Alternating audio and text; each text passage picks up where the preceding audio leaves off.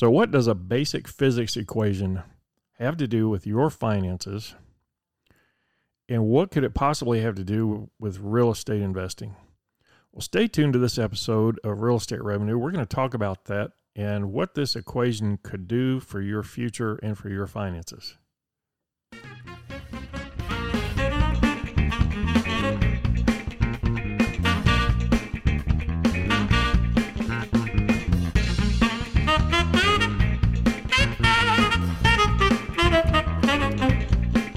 This is Real Estate Revenue.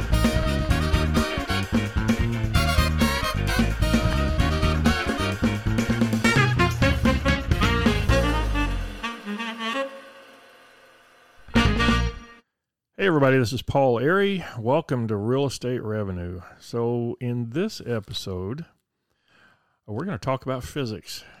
Isn't that fun? Before we get into that though, I need to say something. This is a new podcast, so we don't have a lot of listeners yet. Don't have a lot of downloads. That's kind of even an understatement. We have very few downloads. And that's why I appreciate the people who have listened so far. I appreciate them so much. And I noticed, looking at the analytics of the podcast, that we have a couple of listeners from overseas. At least one in Germany, and at least one in India. And I say at least one because there have been a couple of downloads for each country. I think 3 or 4 from Germany, actually. So it could be one person. It could be more than one.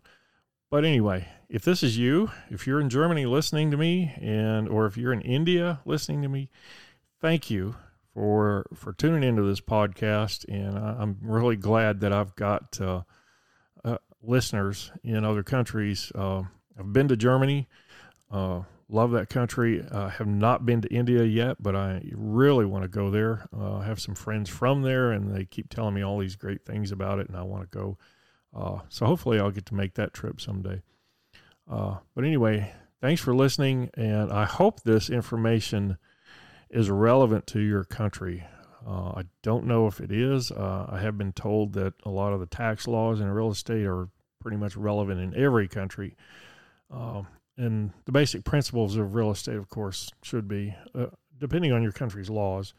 So anyway, welcome to the show, and hope you keep coming back and bring some of your friends. So today's episode, kind of an odd subject, but it makes sense when you think about it. My mother used to always tell me this phrase. You may have heard it too. I'm sure that, especially in the United States, it's a common, popular phrase, and it has been around for decades. And that saying is, the rich get richer and the poor get poorer. And I didn't understand that until I started getting richer. And I'm not by any means what I would consider rich, but I'm getting there, and now I know why that saying makes sense. Sadly, though, people use that as an excuse to not get rich. They use it as an excuse to stay poor, and they use it as a means of blaming somebody else for their financial problems. So here's how that works, and here's why that's actually true. I didn't used to believe it, but now I do. And it's not that the rich people have done something to the poor people, and that's how that saying is always used. It's like they're getting rich because we're getting poor, and that is not true. They're getting rich because they figured it out. All the rich people in the world, I'd say probably 90% of the rich people in the world used to be poor. They didn't inherit that money. It wasn't given to them. They worked hard for it, and they figured out how to get rich. You look at Jeff Bezos, Elon Musk, those guys, Steve Jobs, Bill Gates, they started off poor. Every one of those billionaires started off poor. They figured out the tools they needed to get rich. They figured out a formula for getting rich. The secret, not much of a secret, might even be a a subject for another episode. But it's really no secret. It's no secret. It's just that they learned it and other people haven't learned it. The people who haven't learned it are always going to be poor. So let's get down to the why the rich get richer and the poor get poorer. So in physics, what does this have to do with physics? So I was a physics major in college, and one of the equations we learned, a very basic one, was for momentum. Momentum equals mass times velocity. Very simple equation. If you think about this in terms of finances, what does that have to do with finances? Well, how about financial momentum? One thing I learned when I started making money and increasing my income was that the more money I had, the more I made. Now, surely, you're probably listening to this thinking, well, of course, that makes sense. Well, it does, but you know what? Most people don't think about that. And they don't think about how they can make that work for them. So, in that equation, momentum equals mass times velocity. Momentum of an object equals mass of the object times its velocity. Make your object money. Make your velocity your rate of return. Because if you think about it, it is a rate of return. If you have a 10% rate of return on a building, on a property that you buy, you're talking about an annual rate of return. So you're earning 10% per year. So if you have $1 million building, you're earning $100,000 per year. That's your velocity. So financial momentum equals the amount of money that you have times your rate of return, or the velocity. So the amount of money you have is the mass. Rate of return is the velocity. So the more money you have, the higher your financial momentum is going to be, and the more money you'll get. In that equation, hopefully this is not boring for everybody. Sorry, I have to be a little bit of a nerd today, and hopefully you can access your inner nerd and go along with this. So you take your mass of money, as that increases, if the rate of return, even if it just stays the same, your mass of your pile of money there increases. So you're going to make more money out of that, right? It's very simple. Or if you have the same amount of money, but your rate of return increases, you're going to make more money. So your momentum goes up. You gain momentum. Your momentum depends on how much you have, how fast it's moving. That's how the rich get richer. They make more money. They keep putting it back in to their pile of money, in other words, their investments. They get that rate of return. It increases their money. They put that money back in to their investments. They get that rate of return on that money, which is a bigger pile now, and it goes on and on from there. So you see how that works. That's how the rich get richer. Here's how the poor get poorer. So the poor get poorer because their pile of money, their mass of money is lower, and their rate of return is usually zero. So what happens when you multiply something by zero? You get zero. So their financial momentum is zero. Now you couple that with debt, credit card debt. I'm talking about the bad kind of debt, debt that does not give you cash flow. You have credit cards. You're paying on credit cards. You're probably never going to pay them off if you're paying the minimum amount. You're paying higher interest rates. You have a negative cash flow. So that means your rate of return is actually negative. But even if it was just zero, you'd have a zero financial momentum. And if it's a negative rate of return, your momentum, what does that mean? It's slowing down. So that's why the poor get poorer. And it's not because of anything that anyone else has done to them. It's because they haven't figured out that they need to stop using their credit cards. They need to stop the behavior. This is all a behavior-based outcome here. They need to stop the behavior that they're engaging in that's using up all their money. So, there's another thing called Parkinson's Law, and this guy Parkinson wrote a paper to describe bureaucracies and how they work, and he came up with something called Parkinson's Law. And Parkinson's Law states that whatever amount of time you allocate to a task, that task will expand to fill that amount of time.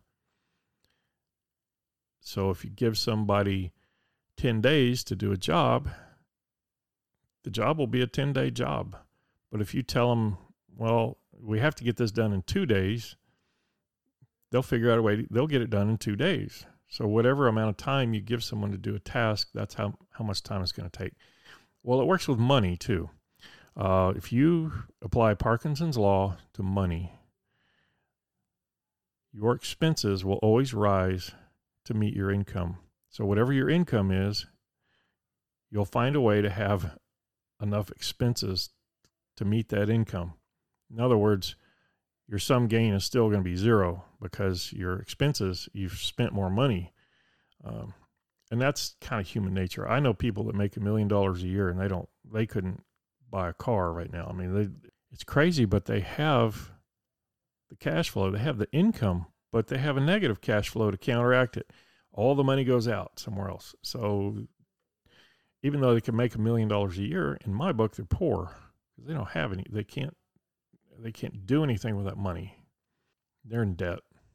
So the rich get richer, the poor get poorer. We've proven it mathematically now. So that statement's true, but it's misused terribly.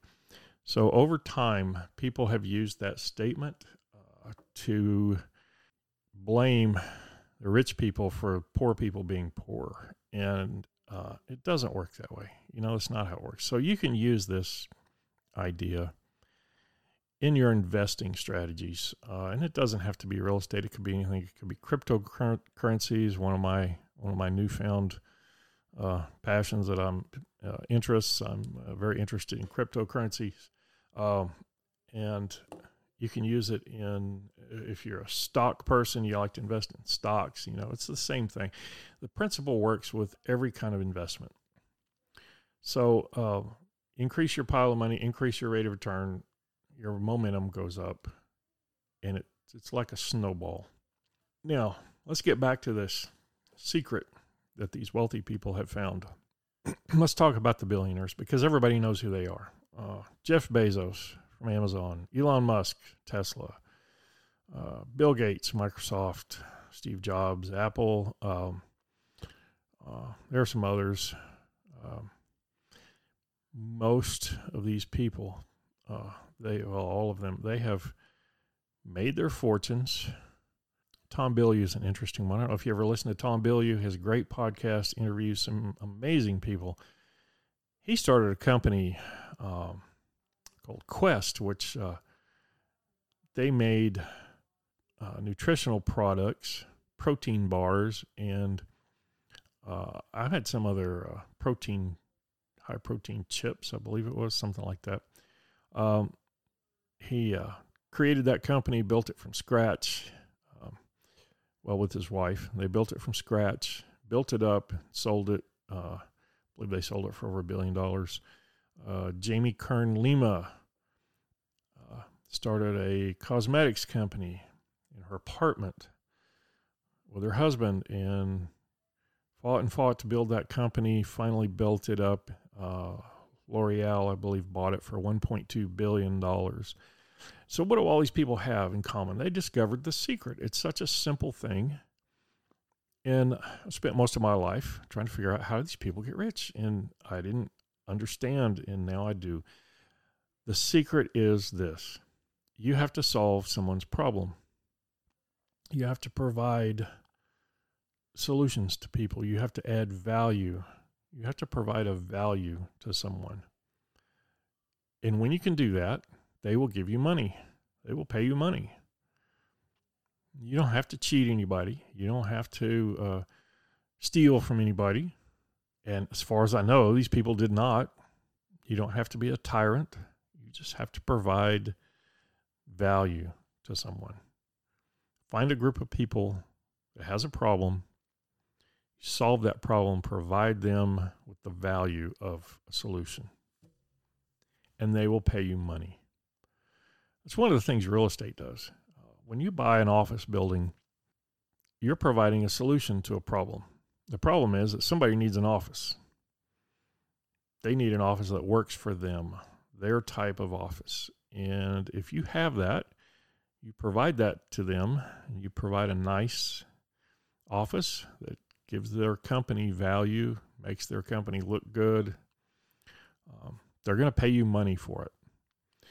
And they'll pay you usually a lot of money. And in an office building, might have, multiple tenants. It might be a single tenant. But either way, you're providing them a space. It's something they need.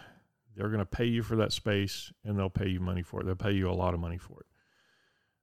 And the same goes with any kind of commercial real estate, even apartments. That's my least favorite commercial real estate investing. But it's the same thing. People need a place to live. You're going to provide them that, and they pay you money for it. Unless there's a pandemic, and then somebody comes along and says, you don't have to pay rent. And that's why this is my least favorite form of real estate investing is residential or, apartments, because it's too government regulated. I don't know about in other countries, but in the United States, housing is very regulated by the government. Other commercial real estate property types are not so much. I have a theory about that. I believe it's because a lot of politicians invest in commercial real estate. That's why we have such good laws here. I don't know about other countries, but in the United States, we have really good laws, tax laws for real estate, for commercial real estate. And it's because most congressmen, most representatives and senators, a lot of them invest in commercial real estate, and they write the laws. So why would they not give themselves the best advantage that they can? So anyway, I kind of got off there a little bit, but that's really the secret. Create value for people. Now, people on the poor end of the scale, they haven't figured that out yet.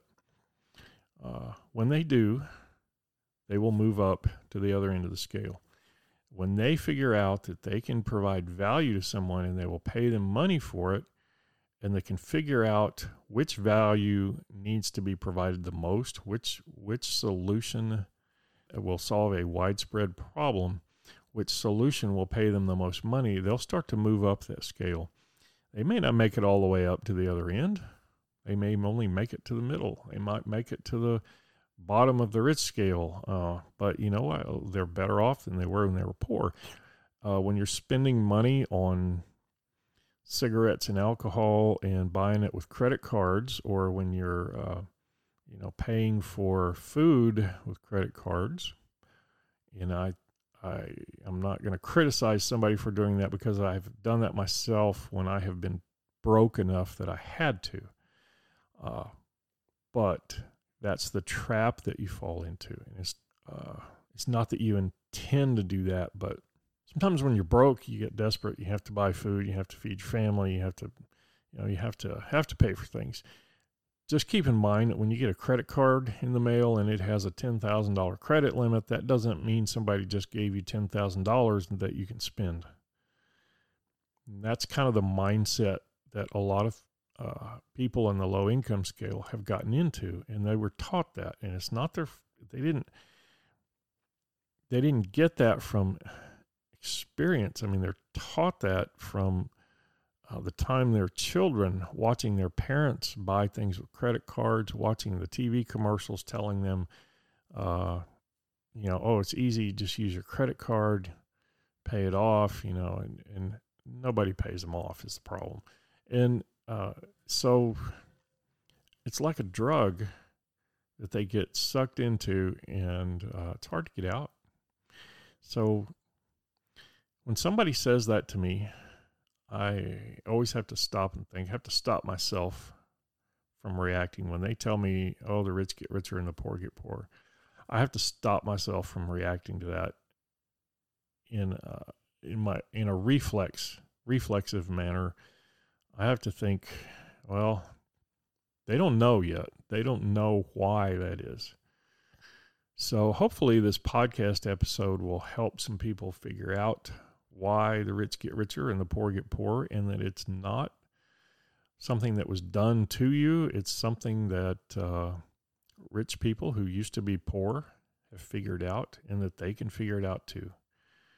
If Elon Musk and Jeff Bezos, who started from middle class roots, Steve Jobs and his early partner Steve Wozniak, can start in their garage and create something that changed the world, they can do it too. They can figure out, if they just have to think and figure out